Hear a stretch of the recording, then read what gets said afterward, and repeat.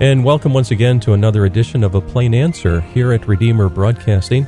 I'm Dan Elmendorf. Joining me on the phone line today is Dr. Kevin Sherritt, Senior Pastor of Westminster Presbyterian Church in Rock Tavern, New York. Kevin, it's great to have you here today. Good to be with you again, Dan. Thanks for having me. You know, one of the subjects that we want to talk about today is the book of Ecclesiastes. That seems like a really difficult book, to me anyway. As you flip through the pages and look at it, sometimes it's kind of almost discouraging, you know, all the vanity and all of that. So let's talk about that today. Kevin, and could you get us started as we approach this whole book of Ecclesiastes? Sure, you're right, Dan. The book is somewhat imposing and somewhat difficult, and it's often avoided. You know, a lot of preachers don't preach on it. But the literature on it is out there, and there's a lot of commentaries that you can now get on it, which are good. I remember years ago when I went to preach on it, asking many seasoned pastors about it before I took on the task, and the vast majority of them had not preached on it. They admitted it was a difficult book to preach, and it presented all sorts of problems and challenges to the preacher, but the few who had preached on it said it was really extraordinary, that in fact it had been one of the most encouraging and edifying and enjoyable series for their flocks. And I think, contrary to first appearances, a couple things are important. The book is ultimately a book about joy.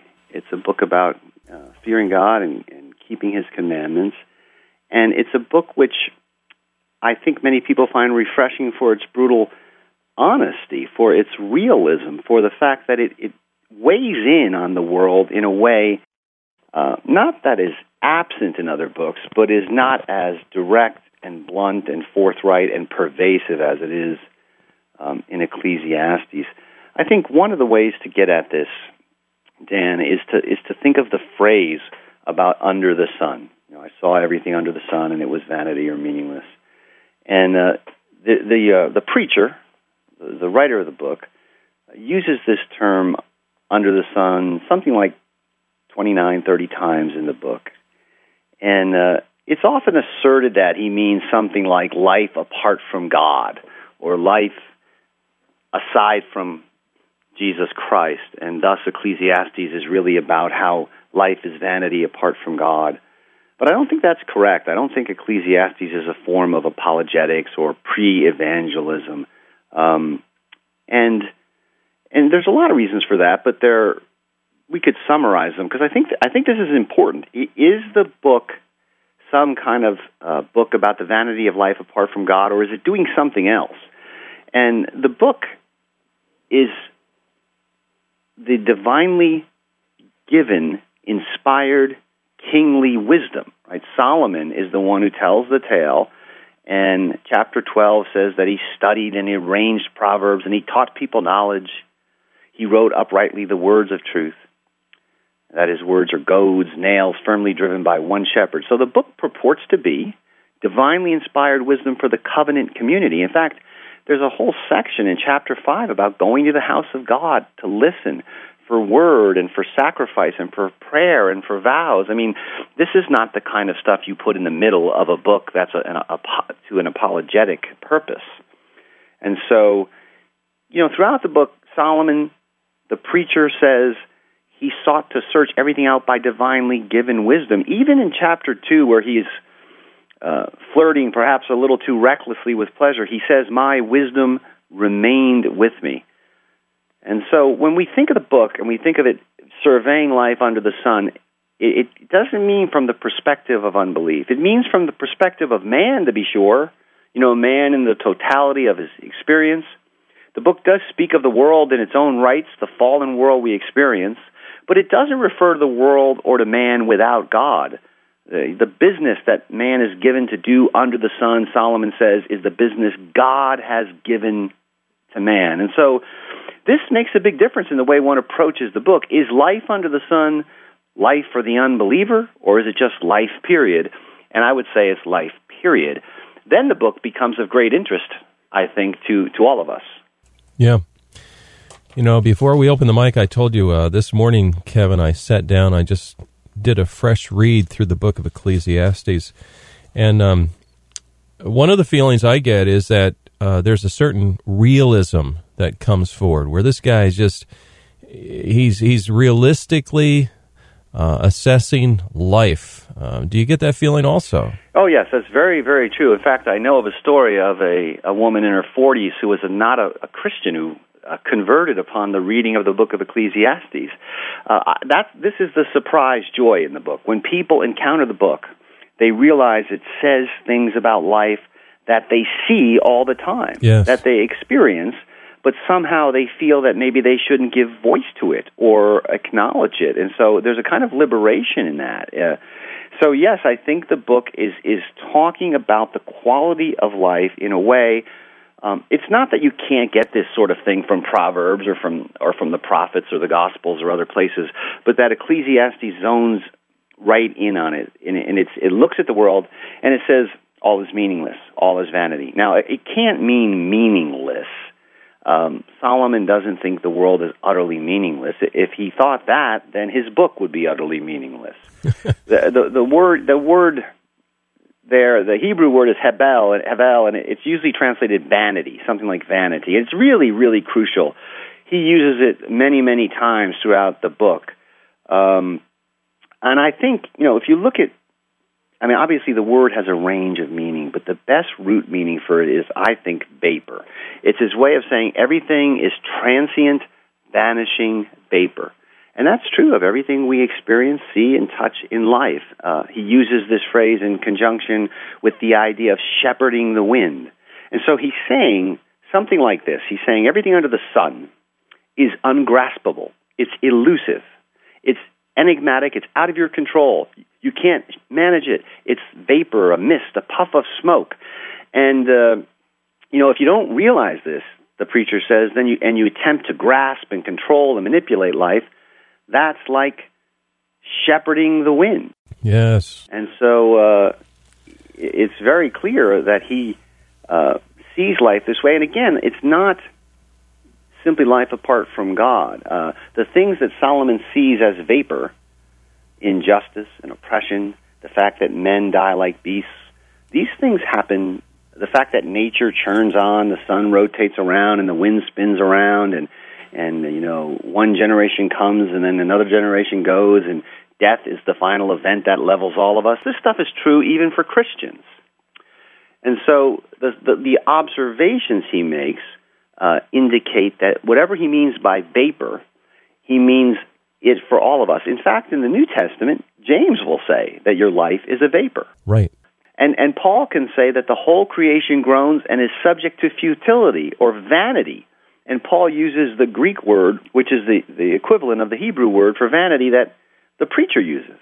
So the vaporizing vanity of life remains, and it applies to believers. And this means, of course, that true wisdom then, being a truly discerning person, is going to require some complexity. I often put it this way, Dan. We need the relatively straightforward precept by precept wisdom of Proverbs, but we also need the sort of complex, observational, often exasperating wisdom of Ecclesiastes, because they're both getting at stuff which is, of course, true of God and the world he governs, but Ecclesiastes gets at some stuff which we tend to ignore. Yeah, even the author, he admits in the beginning, Kevin, he says, when he set his heart to seek and search out by wisdom concerning all that's done under heaven, he calls it a grievous task. That's right. Yeah, so it's hard work, I guess. Well, yes, and the grievous business, life is a grievous business, but it's a grievous business that God has given to the sons of men, the sons of Adam, to do, and we're all working now by the sweat of our brow. It's a big part of Ecclesiastes, the sobriety and the wisdom it gives to us to remind us that the curse and the fall are not just a little nuisance tax. Ah, yes. On an otherwise pleasant existence. Yes. Now, what about, here's a question.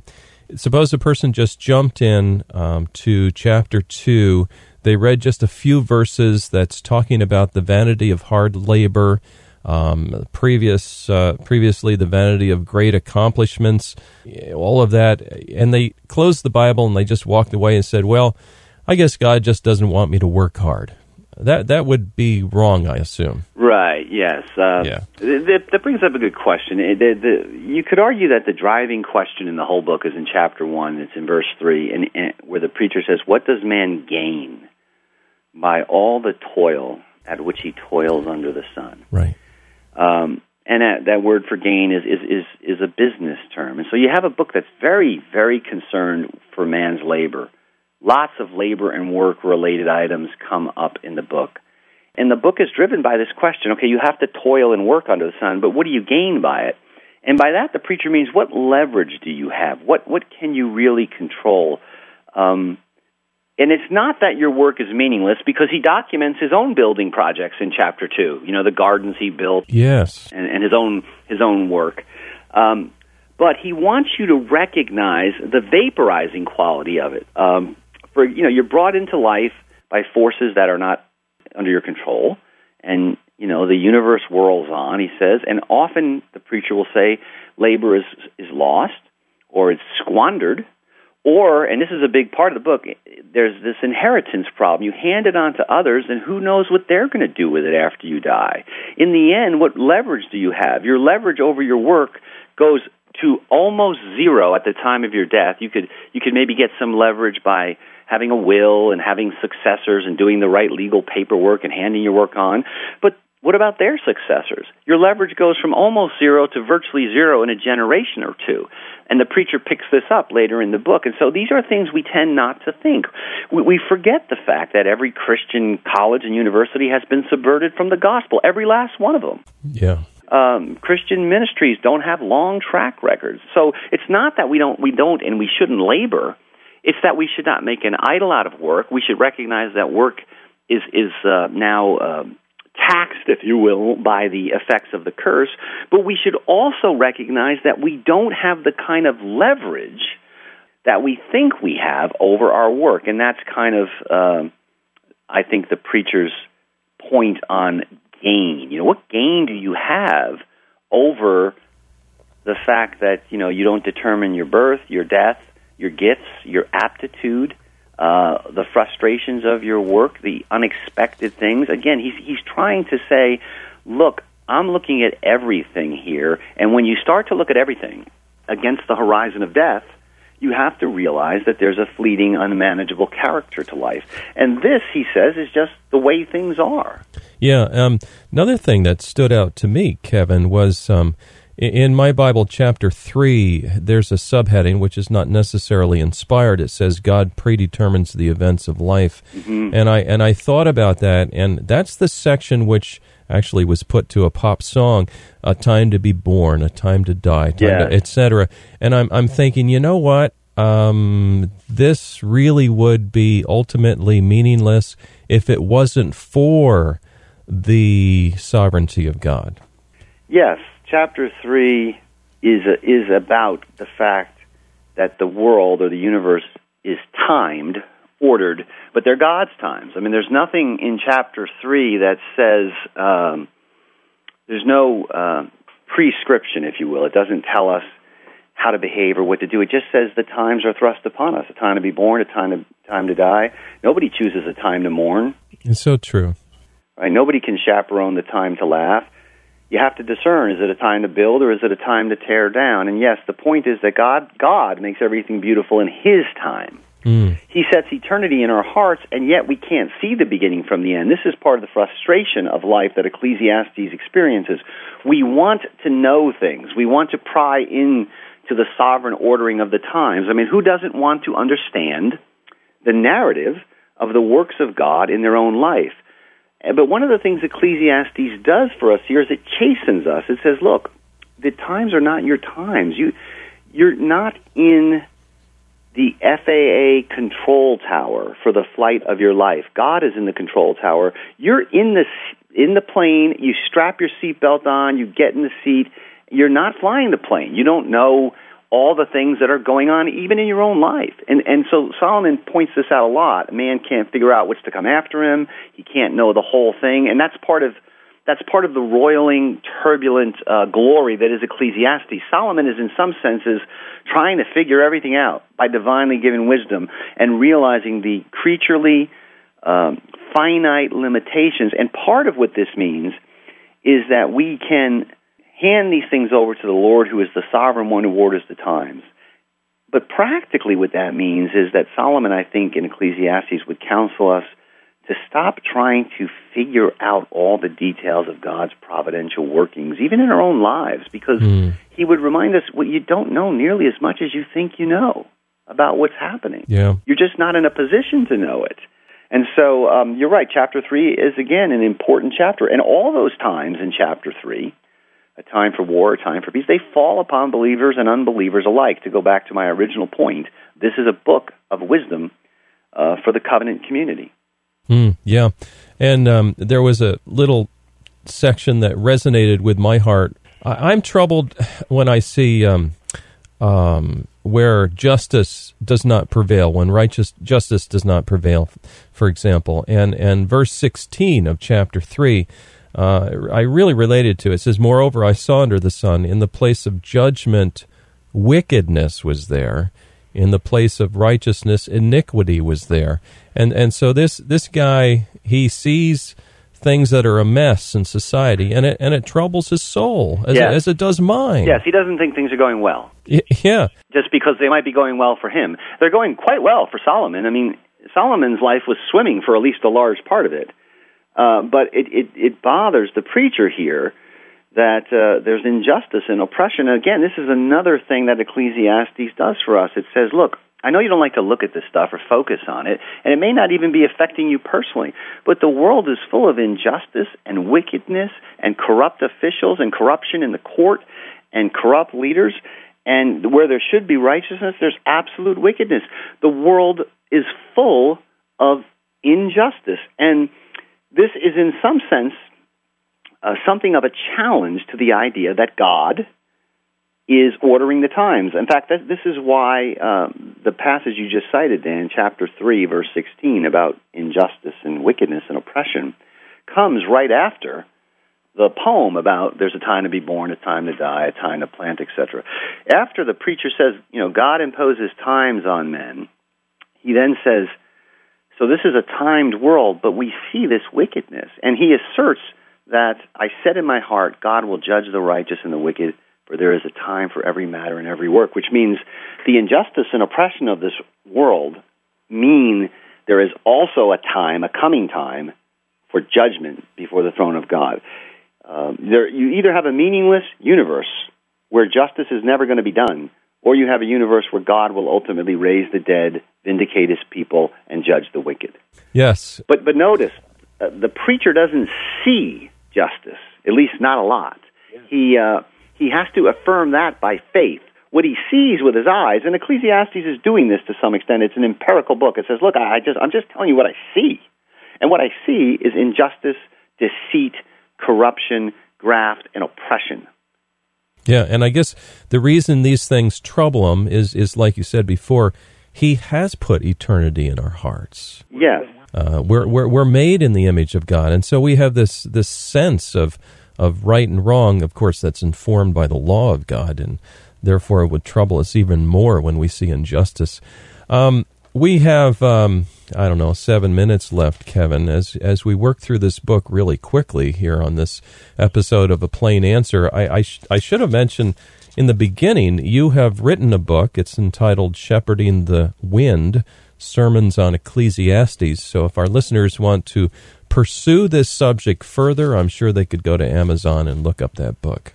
Right. Thanks, Dan. Now, one verse that's helped me in my personal life comes from chapter 7. I may be jumping too far ahead, Kevin, and it's verse 2, where it talks about it's better to go to the house of mourning than to go to the house of feasting. And it sounds very, very sad and depressing, but it isn't, because it says, for that is the end of all men, and the living will take it to heart. Can you talk to us a little bit about death, dying, and us that are living, observing and going through the whole process? Yeah, that's an excellent verse to put your finger on, Dan. I think this is one of the preacher's great passions in the book, is the reality of death. And while everyone thinks they know this, we are really good at suppressing it and avoiding it. And so the preacher looks at life and really think about this. What is the fundamental feature about human existence? I think it's simply that we all die. I mean, he does this in chapter 1, too. He almost takes an outsider's role and says, well, what is this whole whirling thing, this ball hanging out there in blue space? It's a global cemetery plot. Yes. I mean, basically, yes, we do a lot of stuff. We buzz back and forth. We have kids. We do what we can. Then we fall into graves by the millions, all of us. And so, and the falling into graves seems to be random. Smart people go young, and wicked people go old. Wise people and fools, dogs and animals. And he's obsessed with this question. He really is. Not personally, I don't think in an overly morbid way. It just seems morbid to most of us who are not willing to face up to the fact that death is the most fundamental, basic feature of existence on the planet. Oh, yes. Where we are under the curse of God. And so it cannot be avoided. So he says in chapter 7, it's better to go to the house of mourning than to go to the house of feasting. You know, if a baby's born and you have a celebration, it's wonderful. It's a delightful thing. You should have it. But not a lot of wisdom is going to be imparted. But when you go to the funeral home of a loved one, you have an opportunity to get in touch with the profound wisdom of the way the bent and crooked and twisted and vain world simply is. You can contemplate the true nature of things. This is where everyone is going. Everyone gets to be the guy in the box at the funeral home. You know, in Rome, there's a famous ancient church called the Church of the Bones. And you walk into the narthex of this church, and they have all these bones of dead monks stacked up to the wall. It's very macabre. And when you visit this church and you see this room full of bones, at the top of it there's a sign that says, "Where you are, we once were. Where we are, you shall soon be." Oh, my. And so Solomon is basically trying to point this to us. Now, I know we only have a few minutes, so Dan, let me kind of point out, though, that he does think at the end, this means we can have joy and delight. Once we realize we have to loosen up our grip on life, we have to open up our hearts and our hands to be receptive people. And in many ways, that's what Ecclesiastes is about. Once you recognize that everything is transient, fleeting, vapor, your wife, your spouse, your kids, your job, they're all your house, your very being, your existence, all of these things are fleeing away from us as you and I speak right now. So what do? You have to hold life lightly. You have to receive things with open hands, with receptivity. And Solomon says if you do that, then you can have joy and delight in your labor, in your spouse, in the toil that you're given to do under the sun. But if you try to leverage it, it's going to destroy you, right? And that's what we find with food or drink or human sexuality. These things can be, if they're received open-handedly and then we let them go, they can be a gift. But if we try to leverage and squeeze and gain out of them, then these things become destructive. And so that's a big part of the wisdom of Ecclesiastes. It's to face up to the fact that you can't leverage, chaperone, and gain things, that you're not in the FAA control tower of your life. So you need to loosen up your grip on life and on other people and receive things from the hand of God. And then God gives you joy and enjoyment in the basic, simple things in which life, in its vast majority of moments, consists: food, labor, family. Yes, indeed. We're just about to the end. Kevin, maybe one more thought here is the last chapter. Of course, the last verse has something I'm sure you want to conclude with, but the last chapter has almost this coded language to describe growing old and some of the things we experience. Can you talk to that just for a moment? Oh, sure. The last chapter is a wonderful poem about, if you will, it depicts growing old as a sort of a decrepit house in many ways. And it is a charge to enjoy the light and the sweetness and the good things of life with the sober realization that your ability to enjoy will diminish as every second, day, month, and year goes by. So this is part of the sober liberating wisdom of Ecclesiastes.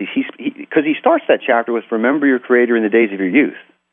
Because days are going to come when, you're not going to be able to take a walk or do the kinds of wondrous things you can do now. It doesn't mean that old people can't have joy. It just means it's going to get harder. Sure. Right? It gets harder, he says, because everything is in fact vanity, and it ends up in verse 7, the dust returns to the earth, the spirit returns to God who gave him. And so that's a wonderful poem there of the aging process and God presiding over it. It's a sad poem in many ways, but it's meant to give us a vision of how life ends. It's very closely connected to his obsession with death. And so the way he ends the book is he says, fear God and keep his commandments. This is the end of the matter. There's a sense in which the book has been driven by what we would call empirical concerns, meaning what I see, what I experience. Because that's real. I mean, what we see and what we experience must be accounted for. And at the end, the preacher reminds us, but we still, at the end of the day, we cannot live simply by what our eyes see or even by what our experience tells us. We can't deny it. We can't escape it. We must assess it right. But ultimately, we are dependent on revelation. We are dependent on the fear of God and the commandments of God revealed in Scripture and the judgment which God has passed on Jesus Christ in our behalf and which he will manifest at the last day. Well, that's a beautiful conclusion. Thank you, Kevin. Today we've been talking about the book of Ecclesiastes. My guest is Dr. Kevin Sherritt, Senior Pastor of Westminster Presbyterian Church in Rock Tavern, New York. And Kevin, if our listeners have a question for you, how best should they get a hold of you? It'd probably be best to funnel the questions through Redeemer, Dan. Yes, so that email address is ministry@redeemerbroadcasting.org. And Kevin, thank you so much for taking the time out of your busy schedule today and joining our listeners. It's a pleasure to be with you, Dan. Thanks for having me. And a quick reminder, please join us next week at the same time for another edition of A Plain Answer.